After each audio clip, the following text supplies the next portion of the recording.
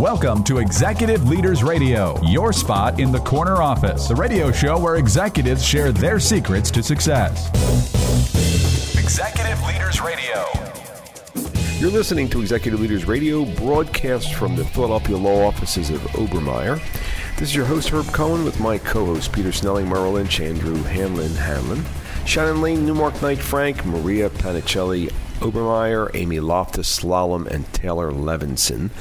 And Peter, will you please give us a rundown on who we have on the air today? Sure can, Herb. We have Maria Gonzalez, President and CEO of HACE, Deanna Byrne, the Philadelphia office managing partner of PwC, Dr. Jean-Pierre Issa, President and CEO of Coriell Institute for Medical Research, and Ethan Eisner, President, Reed Tech.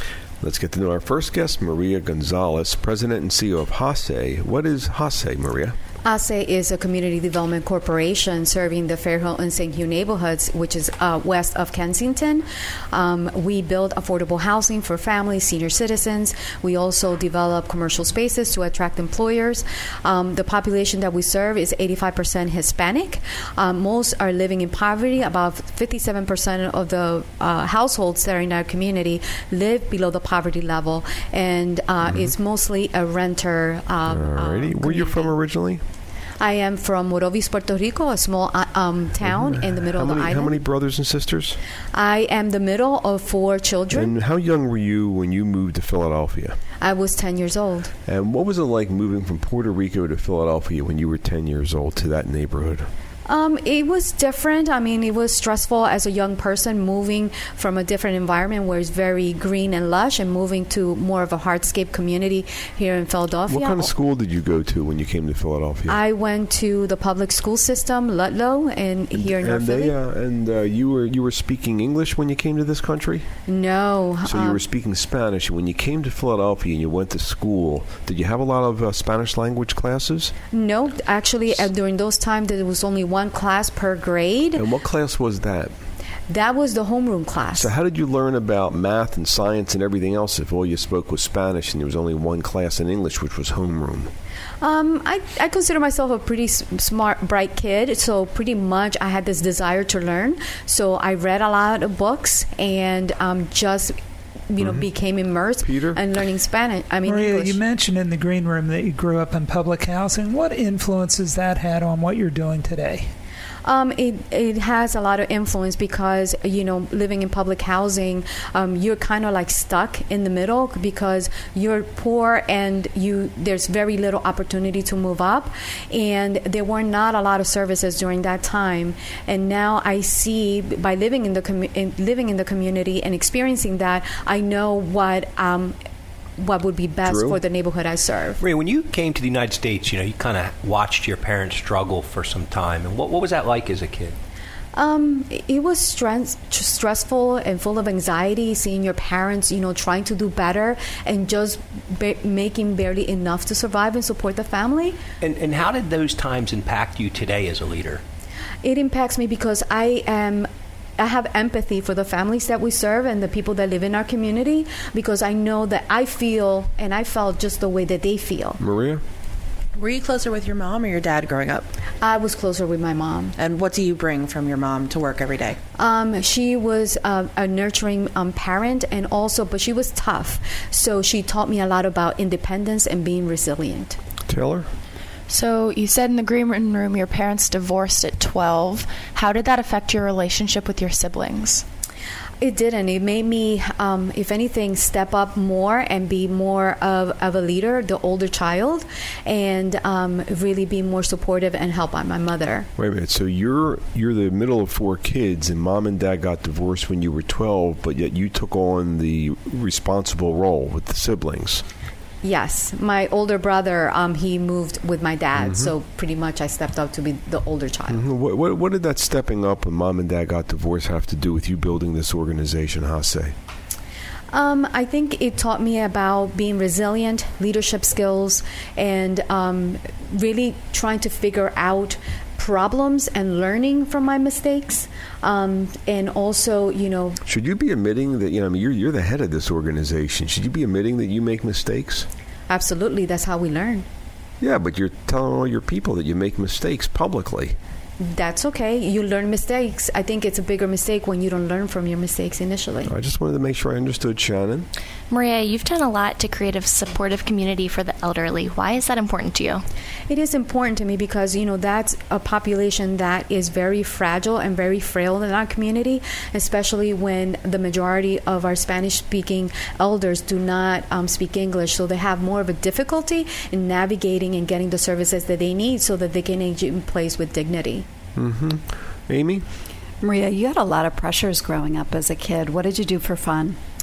So what we used to do for fun, I grew up poor, so what we used to do is all the neighborhood kids would get together and we would organize what we were going to do for the week. So we would go to the local pool, we would go to the park, or we would just hang out in front of the fire hydrant to stay cool. There was really no money for organized sports or anything of that. You described this group that hung out together in the green room as a pack. What was your role in that pack? So I was kind of like the leader, the organizer, making sure that, we all were together and everyone was secure, and we would go to the park together and make sure that everybody came back together. Maria, how many kids were in this pack? I would say about 8 kids. Uh-huh. How'd you go about getting everybody's cooperation? Did you yell and scream at them? No, I did not. I think that naturally, I'm very patient and very low-key, so they naturally gravitated to me. Wait a minute. I thought the boss, screams and yells a lot. I don't believe in that. I want people to want to work for me, not have to work for me. You want people to want to work for you, not have to work for you. That's correct. What are you talking about? What do you mean? I want to make sure that, the team that is working with me, and that's what I call working with me, that they feel inspired by the work that we're doing in the community, that we're fulfilling the mission of the organization, and not necessarily be afraid. If anything, I encourage them to bring new initiatives to the organization and create new projects because overall, I can't do all the thinking for everybody. Uh-huh. What did your mom and dad do for a living? My dad was a baker and my mom worked in a factory. Your dad was a baker and your mom worked in a factory. Where'd you get this understanding of the human dynamic from? I think it's just I was, very shy kid, and I was a listener. I listen and, engage situations, and from there, I'm able to do what I do. What did you get from Dad you bring to work every day? What I got from him is that he had this intense desire to be the best and do the best. Dad was a baker. Still, he made the best donuts in the town. Mm-hmm. So you got the drive to be the best from Dad. What'd you get from Mom? From her, independence. She was a nurturer, but she, taught us tough love. You made your mistakes, you're going to have to figure it out how to get out of there. So I became very independent and resilient person. So Mom was full of love, but yet she helped you be independent. But Mom was a factory worker. Hey, when you grow up poor, you have to be resilient and you have to learn how to be independent and self-sustaining. So you can't judge people from what they do? No. What do you mean? What do you mean by that? What are you talking about? You can't judge them by their jobs? No, I think that, in the community that we serve, and you see a lot of families, just because they're poor doesn't mean that they don't have potential. That doesn't mean they don't have dreams, that they don't aspire to be better. They just need those opportunities. Just like me, I grew up poor, and, I was able to build a career. I had many challenges, but I had that fire in my belly to make sure, that I wanted to do more and do better and help people along the process. Maria, speaking of those challenges, I'm just curious, what advice you would give to a kid that's maybe 10 or 12 and facing an uphill battle or, doesn't have everything they want for? I think that it's kind of like what I do in my life. Keep your head down, do work hard, study, and know that nothing is going to be given to you for free. Don't take anything for granted, and just keep on pushing. Set yourself a small goal, and then after you achieve that goal, establish a bigger goal and keep on working. Maria, following on to Drew's question, you described yourself as a free-range kid growing up. Tell us what that means and why it's important in your success. We grew up, my parents just basically say, hey, go outside and play, and we were out there for the rest of the day with very little direction. We were very good kids, and we just learned how to be free-spirited and do things on our own, be more independent, figure things out. Mm-hmm. Maria, what's the website address of this organization called HACE? HACECDC.org. All right, spell that out for us. HACECDC.org. All right, give me that one more time again. HACECDC.org. All right, we've been speaking with Maria Gonzalez, who is president and CEO of HACE here on Executive Leaders Radio. Don't forget to visit our website, executiveleadersradio.com, to learn more about our executive leaders. We'll be back in a moment right after this break. Want help building your business with help from this show's CEOs? Our CEOs can help you uncover more opportunities, grow your sales, connect you, help you raise money, all the big issues, because our CEOs have been there and done that. They've succeeded in creating millions of jobs and earning millions of dollars, and some are available to advise you.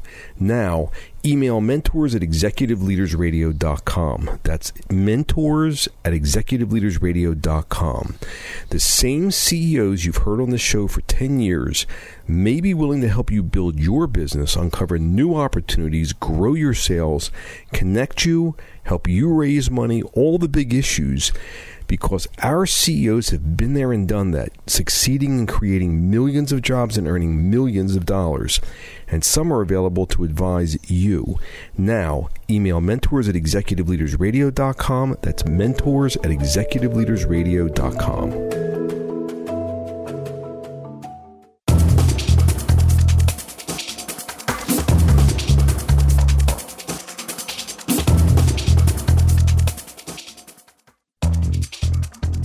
We're back. You're listening to Executive Leaders Radio. This is your host, Herb Cohen. We'd like to introduce Deanna Byrne, who's the Philadelphia office managing partner of an organization known as PwC.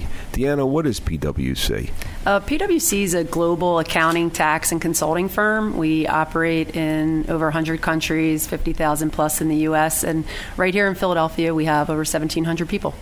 Okay, and you're the Philadelphia office managing partner. Where are you from originally? I'm from Colwyn, a small borough right outside of Southwest Philadelphia, blue collar, and grew up in a twin house there. So you grew up in a twin house, blue collar neighborhood in a suburb of Philadelphia. How many brothers and sisters? I have two older brothers. I'm the youngest of three.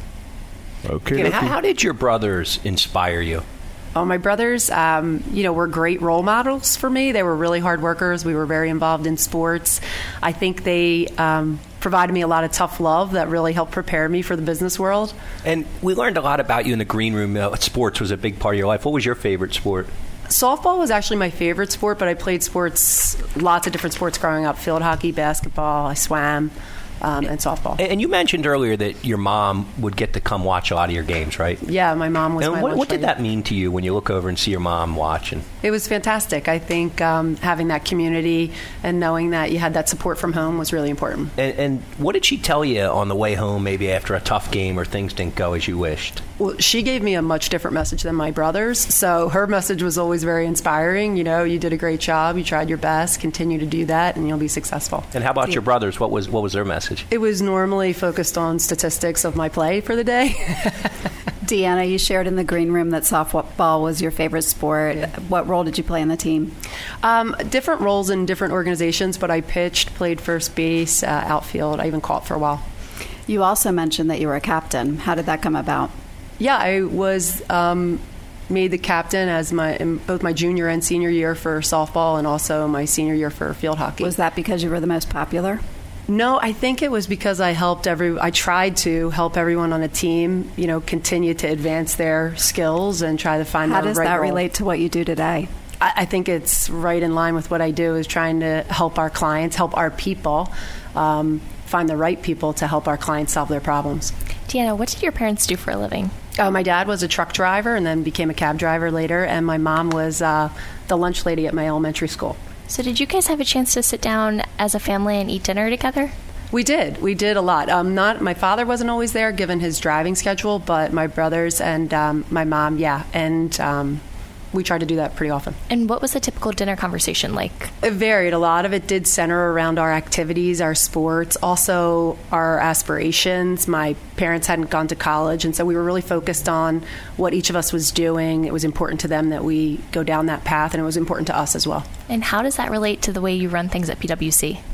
I think bringing community and trying to help everyone continue to advance their skills. I think our organization is one of continuous learning and trying to help solve problems for not only our clients, but also our people. Deanna, you mentioned that 2 older brothers subjected you to a lot of tough love. Can you tell us a little bit more about that?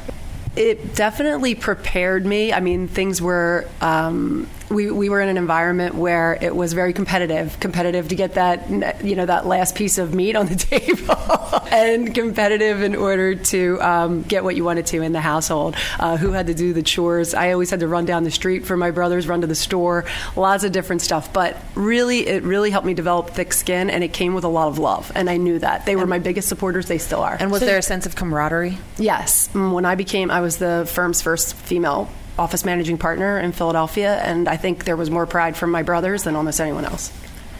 So you said your friend group was super diverse. What was it like to try to find a common ground for all of you guys to hang out? I think it's very similar to what I do now, is trying to look at each of the folks as individuals and find, where there are common threads that we can help one another and help our clients. You mentioned earlier that you play different roles on different teams. Mm-hmm. How's that helping you build this thing called PwC, this ability of yours to play different roles on different teams? I think being part of high-performing teams is really recognizing what your role is on each individual team. And you're never going to be the best. I'm an accountant by trade. I'm certainly not the best technician. But I surround myself, depending on what our objectives are, with the people that will help get to the best outcomes for our clients and for our teams. So earlier we were talking during the green room, and you mentioned that you have a milestone occurring this week where 2 of your kids are going away, and yes. You felt a little distraught about that. Tell us a little bit about what's going on with you personally. Well, I have 4 children. My oldest 2 are 20 and 18, so one will be returning to college this weekend, and my second will be leaving for the first time. He's going to go play juniors hockey down in Richmond, Virginia. So having 2 boys leave within 48 hours is a little sad for me as a mom. Very invested in what they're doing, and so it's just transition for the family. So how many years have you been at PwC? I've been there 30 years. I'm coming up on my 31st year in a couple weeks. So you've been at PwC for 31 years. How many other jobs have you had? None from a professional perspective, although I was a very good lifeguard. So this was the first full-time job you've had, and you've been there 31 years. Yes. So you're all about relationships, long-term, deep relationships, aren't you? Absolutely. I think that's what we pride ourselves within the firm, is developing long-standing relationships with our clients where they can trust us to help them solve their problems. Oh, so you really are a trusted advisor for the long term. I mean, yes. You're feeling this lament that 2 of your 4 kids are going away. You've been with this firm for 31 years. It's all about relationships for you. Peter? Speaking of deep relationships, we saw emotion on your face when you were talking about one of your mentors. Tell us about Mr. Coriell. What did he mean to you? He was a teacher and a coach of mine when I was in high school, and, far exceeding any, expectations of a coach. He also helped my brother and myself get jobs, drove me to my class for my lifeguarding certification. So really took the extra time, went the extra mile. How does that relate to your team and how you manage and look out for people? I try to do the same. I always try to, look for the folks that need the help and make sure that even if it's not myself, that we're identifying who can provide that. Who can provide what? What are you talking about? The help that they need. So additional support, additional, skill building, and how can we get that for them? Wait. I thought your job as head of PwC Philadelphia was to go get clients. But it sounds like your job is go get the team and keep the team happy. I'm trying to figure this out here. It's both, right? We don't deliver great service if we don't have great people. And that's what we produce, right? We don't make widgets at PwC. We sell really great, outstanding professionals. So it sounds like you're like the master mother of the firm, aren't you? I would take that role gladly. What do you mean? What are you talking about? Well, I think I'm definitely a consensus builder from a leadership perspective. I'm not an autocrat, and I look at my teams and try to develop, really notice what are their unique skills and how can they bring the best to the team, and then obviously to our clients. Amy, what else are you thinking? What were your friends, that group of diverse friends, have said about you and what you were like as a kid? What would they say about you now? I think that they would have said, I definitely had that CPA, the debits and the credits of the world must equal. So I had that kind of type A personality where things needed to be certain, but also really loved, was very compassionate, I think. And I don't think they'd be very surprised to see that I was able to take a role that started off, from a technical perspective, accounting, and became more of, a leadership and management type role. Mm-hmm. We're really focused on the people. I also hear just the roots of your relationship that run deep over 30 years back into your community, into your team, and that feels like something that's important to you. How do you keep building that at PwC? Very important. I think we pride ourselves on, continuing to build a legacy for the next generation, and how do we invest in our young staff in order to do that. Where does team building stuff come from? Your dad was a truck driver. And your mom was a mom. I mean, where'd this come from? I think their whole family first mentality and getting us engaged in team sports very young really helped solidify those values. Family first and team sports, you think, really laid the groundwork for you to manage how many people you're managing? There's 1,700 people in the office. Oh my gosh. What's the website address of this organization? PwC.com. PwC.com. We've been speaking with Deanna Byrne, who's Philadelphia office managing partner of PwC here on Executive Leaders Radio. Don't forget to visit our website. It's executiveleadersradio.com. To learn more about our executive leaders, it's executiveleadersradio.com. To learn more about our executive leaders, we'll be back in a moment right after this break.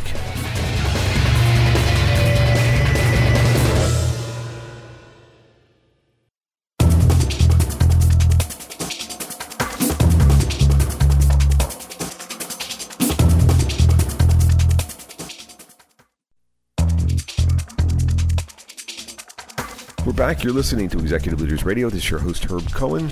And we'd like to introduce Dr. Jean-Pierre Issa, President and CEO of the Coriell Institute for Medical Research. Dr. Jean-Pierre Issa, what makes the Coriell Institute for Medical Research special? It's an institute that is interested in understanding human health and curing diseases, and the founder of Coriell, Dr. Coriell, was one of the key people who eradicated polio from the United States. Mm-hmm. Where you from originally? I'm from Beirut, Lebanon. I grew up in Beirut. What was going on with you 8 to 14 years old? I had a warm and loving childhood until I was 11 years old, and then the civil war broke out in Lebanon, and it was essentially growing up in a war-torn country through my teen years. How many different schools did you go to? Between the ages of 11 and 17, I had a different school every year and a different place to live every year, practically. Why? Well, because when there is war, some places in Beirut were no longer livable. We had to move. We moved to different apartments. We stayed with friends. And one year we moved to France. I spent a year in school in France. Drew? Jean-Pierre, what was the impact that the Civil War had on you? Well, when you grow up in a civil war, change happens all the time. So you learn not to fear change. You also learn to be self-reliant. And what did you turn to for fun? Like, what did you guys do for fun in those days? I love to read and I love to dream. I was a dreamer through my childhood. I'm still a dreamer. And when you say dream, what were you dreaming about as a 14-year-old? As a 14-year-old, I was big on reading science fiction. I was dreaming about other worlds. I was dreaming about the end of the war, and I was dreaming about growing up and be a productive member of society. And how did dreaming back then impact who you are today? Scientists are dreamers, and I think science is one of the fields where you can express your dreams most vividly and get paid for it. That's wonderful. We have a special guest with us today, Courtney Dirks, who also works for the Coriell Institute for Medical Research. Courtney, did you have a question? Yes, Dr. Issa, what attracted you to the Coriell Institute from your previous job? Coriell Institute is a wonderful place, warm, full of people who love their jobs and who love their mission. And the mission at Coriell is to cure diseases. Coriell has one of the largest biobanks in the world. It distributes material to 80 different countries, millions of samples to thousands of scientists, and it just is at the heart of the medical research enterprise, and that was the right place to be to have an impact. Dr. Issa, growing up in a war-torn country, some young men become angry or bitter, yet you became a healer. Tell us how that happened.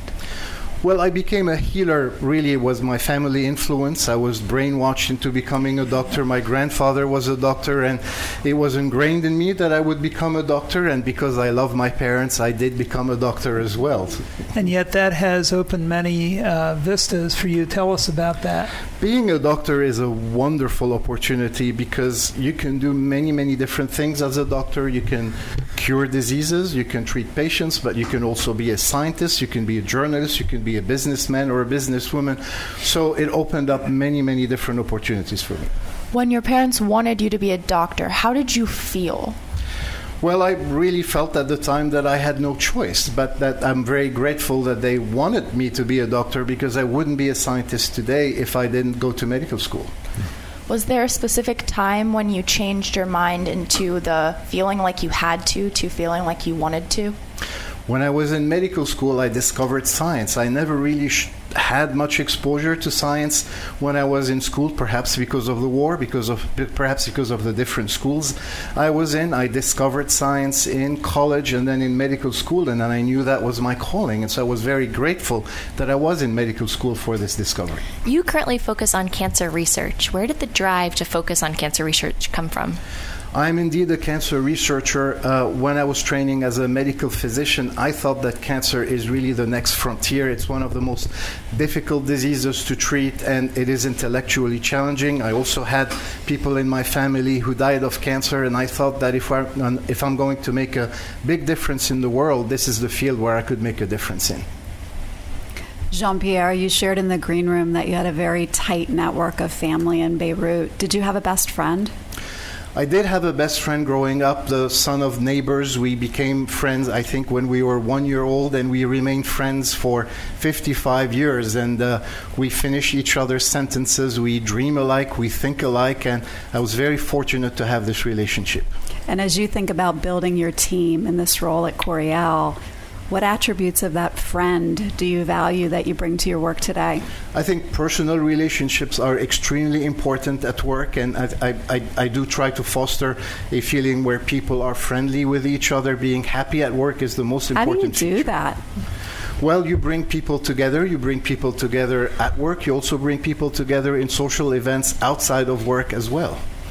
Maria? You mentioned a lot about a period of constant change in your adolescence. How do you think that impacted the way that you work today? Well, I tell people not to fear change, and I tell people that individual responsibility is very important. I also tell people when they are complaining to me about trivial things that what I want to hear about are solutions, not complaints. Mm-hmm. Jean-Pierre, your field is on the verge of many enormous breakthroughs. How does that feel to be right in the middle of such exciting change? Well, this is why I love it. This is why I stayed in the field for over 25 years. At Coriell, we are at the cutting edge of precision medicine, where we're trying to understand each individual person, why they develop diseases and how best to treat them. And to be at the center of this enterprise makes it all worthwhile. It makes it worth getting up in the morning and going to work. Is it easy to share that excitement with the team? Do you ever sleep? Well, I do believe in a work-life balance, and so I do try to sleep, and I think it's important to be also a family person. I think it's important not to get lost in work, and I also think it's important for scientists to communicate their excitement both within the team but also outside the team. This is why I'm here today, and this is why I think that as scientists we are very grateful to be in a field where we are paid to essentially dream and imagine, but also try to help people. So I can't understand, but I can try to understand what it was like growing up in Lebanon and being surprised at the age of 11 about this war-torn and about going to different places every year and having to move to France. And, well, it must have been very difficult at that point. What's the upside? What's the benefit you got from all that rotten stuff happening to today? Well, I think that you essentially learn a lot about life as a very young age. I learned, for example, that when things are good, seize the day. And I learned that when things are bad, be patient. Things will get better. Give me that again. Tell me more about what you mean. Well, what I mean is that, in a war-torn country, war and rockets aren't raining on you every day. There are some good days where things are quiet, and there are some bad days where rockets are raining and your life is in danger. And you get to appreciate the quiet days a lot more because essentially seize the day. It's fine now. Let's enjoy it. Let's go outside. Let's play. Let's bike outside. And when rockets are raining and your life is in danger, be patient. It looks bad now, but it might be better tomorrow. So you're telling me that you appreciation and that you're really appreciating and enjoying each day, and then when something rotten's happening, it's like, we're going to get through this. Exactly. And I think that when things are good, when you're having a good time with your family, when you're having a good time with your friends, you really should make the most out of it because, these good days don't last forever. On the other hand, when things are bad, it's not always completely bleak all the time. How'd you learn that? Who'd you learn that from? Oh, it's just complete experience. You learn that from being in a country where you might die one day and things look fine and the sun is shining the next. In the green room, you mentioned, I don't want to hear complaints, I want to hear solutions. Right. Who taught you that mindset? Well, again, I think I've had many mentors when I was growing up. I've had many mentors as a physician and as a scientist. But more importantly, this is how I felt when I was a kid. When there is war and when your life is in danger, complaining about it to your parents isn't going to get you very far, right? And so you just learn to internalize these bad situations and figure out how you're going to live through it. And this is where reading and dreaming for me was essentially a solution, and I still feel that way now, and my kids resent it sometimes. You still feel what way now?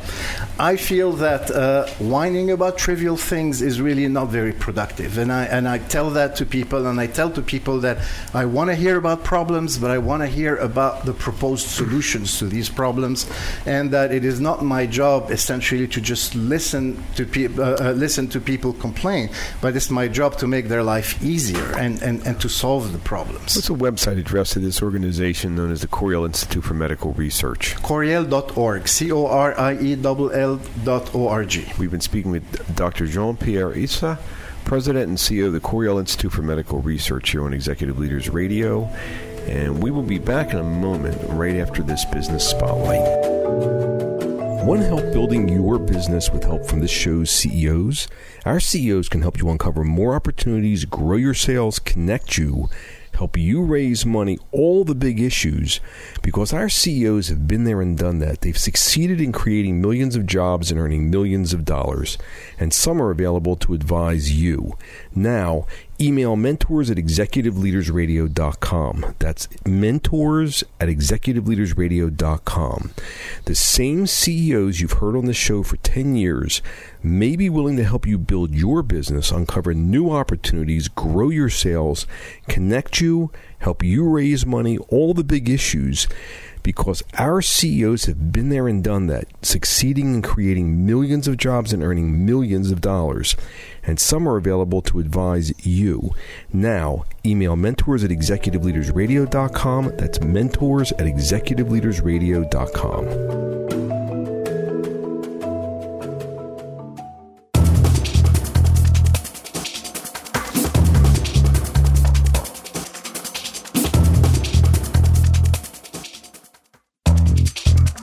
Back, you're listening to Executive Leaders Radio. This is your host, Herb Cohen. We'd like to introduce Ethan Eisner, president of ReadTech. Ethan, what is ReadTech? What are you guys doing? ReadTech is a global technology company based right here in the suburbs of Philadelphia. Mm-hmm. We provide services to governments, to life sciences corporations, to to patent-driven companies and law firms around the world, helping them to be more efficient, more effective, meet compliance needs. And where are you from originally? I was born in Baltimore, and then we moved to the Philadelphia area. How many brothers and sisters? I have an older brother and an older sister. So you're the youngest of three. I am the youngest. And how young were you when you started playing with computers? I was in my teens. And how'd you get associated with the computer? My brother brought one home one day, sort of out of nowhere. And what'd you love about it? Building stuff. Like, give us an example. You mentioned that you started coding at a young age, and what did you like about coding? Well, it's the act of creating something, right? So, just to fast forward a little bit, to, my first job, I was a coder out of college, and I liken it to like building a house, right? So. Even though it's all intangible in a way. So you're writing this code, you're putting these pieces together, these blocks together, and when you're done, you have something that actually does something. It serves a purpose. It has a function. And having that creation and having that work, it's actually really fulfilling. I see. How young were you when you started making money? Did you mention 10, something 11? About you were buying and selling some candy? About 5 a.m.? What was that about? Yeah, so I had an uncle who at the time had a candy distribution business. So he served a bunch of small businesses in the summer. And what was your role with him? So I would help him. One summer I helped do deliveries. So we'd wake up, we'd have to be on the road by 5 a.m. and start delivering candy to small stores. What evolved from that? So first of all, it was a really good learning experience for me. It helped me sort of understand, hard work. I thought candy would be lots of fun. And what evolved from that? I thought, I could take this candy, I could buy it at wholesale from my uncle, and I could start selling it at school. So you learned about entrepreneurship at a young age, Amy? Oh, excuse me, Drew. Oh, I was just curious. You mentioned in the green room you had a love for sports, both watching sports and playing sports. Definitely. The first question is, what athlete did you look up to or admire? There was a lot. Julius Erving probably tops the list. And why Julius? Because I just thought he was such a class act, great player on the court, and seemed to be a great guy off the court. And what sport did you enjoy playing most? Basketball. And what was your role on the team? I was usually played forward, like power forward. I'm not a great athlete, but at least in basketball I'm tall, so I can play pretty well. And it sounds like you're a leader. You actually created a team, didn't you? I did, yeah. When I was a teenager, I created a team. I wanted to play. I wanted to play with my friends, so I created a team. And what did that experience teach you about running a business? It taught me about assembling people that you want to work with, right? Finding good leadership. I also had to go out and find us a coach. And how to pull that all together and be successul and have fun while you do it. Ethan, can you tell us a little bit about your mom and what she was like when you were growing up? Sure. My mom was incredibly supportive, sort of a fiercely loyal person to her immediate family, extended family, friends, the community. She was a great influence on my life.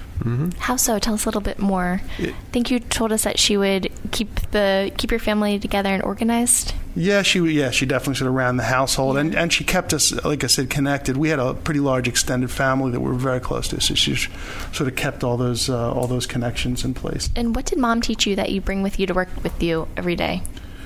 She certainly taught me about being supportive and the importance of being supportive. I think for me, it definitely helped me be my best, and so that translates, I think, directly into work. People, if you're supportive with people, you can help them be their best. Amy? Who was Mr. Herman, and how did he affect your life? Mr. Herman was a teacher I had in elementary school. He was, it's one of those things that you remember. And sometimes I don't remember what I did yesterday, but I remember his name, and I remember, sort of what he did for me. And I just felt like he helped focus me. It helped me, see that I could, be the best that I could be. I was very hyperactive in elementary school, so he sort of helped me focus that energy. How do you bring that focus to your employees? Well, I try to bring that focus to my employees, and honestly, ultimately to our customers, just by focusing on what's most important to them, right? So how do you deliver what they need to be successful, both at the employee level and at the customer level? Maria? In the green room, we learned that your childhood led you to be flexible. What do you think you bring from that to work every day? Well, I'm open, right? So I don't go into work every day sort of with these mandates and sort of this expectation that everything that comes out of my mouth is right.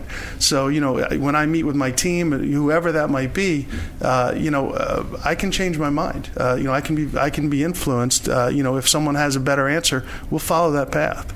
Mm-hmm. Peter? So you mentioned that you had great respect for your father growing up. Tell us why. So my father, he was a very busy guy. He worked for the government pretty much his whole career. Started with companies like RCA, but then ultimately ended up in the government, and he was a coder systems analyst. But he also kept himself really busy outside of work. So my memories were he'd come home from work, we'd have dinner, and then he'd go back out again. And so, whether that was, he was, president of our synagogue at the time. He was, head of the Masons in the, in the Philadelphia area. So, I had a lot of respect for sort of the drive that he had to kind of, do everything that he wanted to do and be passionate about it. When you were a kid and things got tough, who did you turn to? Typically to my mother. So this idea of not being able to do everything on your own, how do you integrate this into your life of being a CEO? Honestly, I rely on everyone on my team. We have a great group of people who work at ReTech, and they're very bright and very capable. And so, I rely on them, I'm sure, as much as they rely on me. How large or how small is your team? Of direct reports? Yes. Mm-hmm. A little under 10 people. And you say you really rely on them. What do you mean? Meaning they are the owners of their disciplines in the business, and so I rely on them to lead their areas of the business. It's a big company, and so you need a strong team from every level to be able to drive that business forward and ultimately deliver for your customers, because that's what we're in it for. So on one hand, you're supportive, but on the other hand, it's their job. How do you draw the line? It's an interesting question. To me, I'm not sure I see the distinction. Right? We've put together this team. We've either grew into it or brought people together, and people sort of support the mission. Right? And so if you're not supporting the mission, if you're not supporting, hey, I need to achieve for our customers, then you probably want to work somewhere else, I guess. What do you do if somebody's not able to quite do their job, or they need some help with it? Or how far do you help them? As far as you possibly can. I believe in giving someone as much support as they possibly need for them to be successful. So you're really willing to give of yourself? I think that's an important part of my role. Maybe it's the most important part of my role. To be selfless? Well, to make sure that the people around me are successful. Because if they're successful, I'm successful. And if they're successful, our customers are successful, and so the business is successful. So you put them first? The team's first? Yeah. Huh. So you're not the kind of boss to stand up and it's me, and you take credit for everything, huh? I hope not. Uh-huh. So with your customers, if one of your team members really knocks the ball out of the park, you let the customer know that, don't you? Yeah, absolutely. Uh-huh. So you're not the one who's taking credit for everything. Yeah, it's funny because very early in my career I had a boss who I modeled myself after in that regard. What do you mean?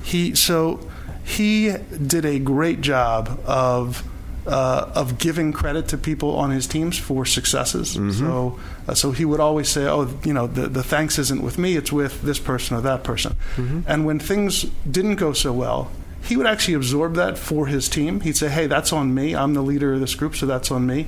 And then he'd take people aside and say, hey, here's what you could have done better to help prevent this situation. And so I really modeled myself after him. That's interesting. That's not what I read in the newspapers, though, or here on the radio or television. I usually hear that the boss is a jerk and stuff, but that's not who you are, is it? It's not who I want to be. I've never wanted to behave that way. Uh-huh. What's the website address for your organization? It's reedtech.com, REEDTECH.com. ReedTech. What's the best part of your day?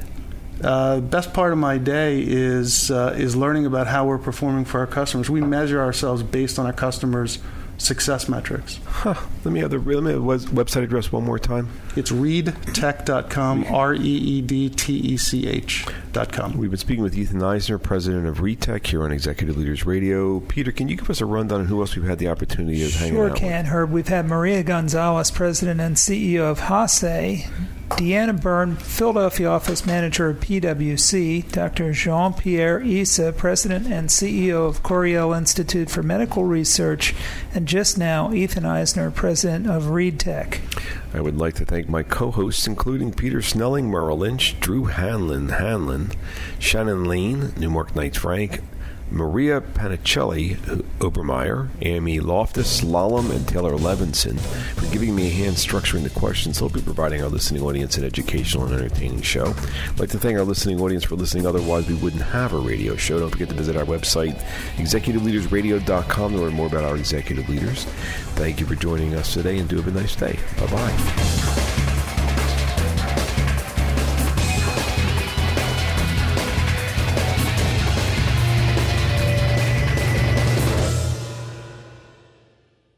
With Lucky Land Slots, you can get lucky just about anywhere. Dearly beloved, we are gathered here today to... Has anyone seen the bride and groom? Sorry, we're here. We were getting lucky in the limo and we lost track of time. No, Lucky Land Casino, with cash prizes that add up quicker than a guest registry. In that case, I pronounce you lucky. Play for free at LuckyLandSlots.com. Daily bonuses are waiting. No purchase necessary. Void where prohibited by law. 18+. Terms and conditions apply. See website for details.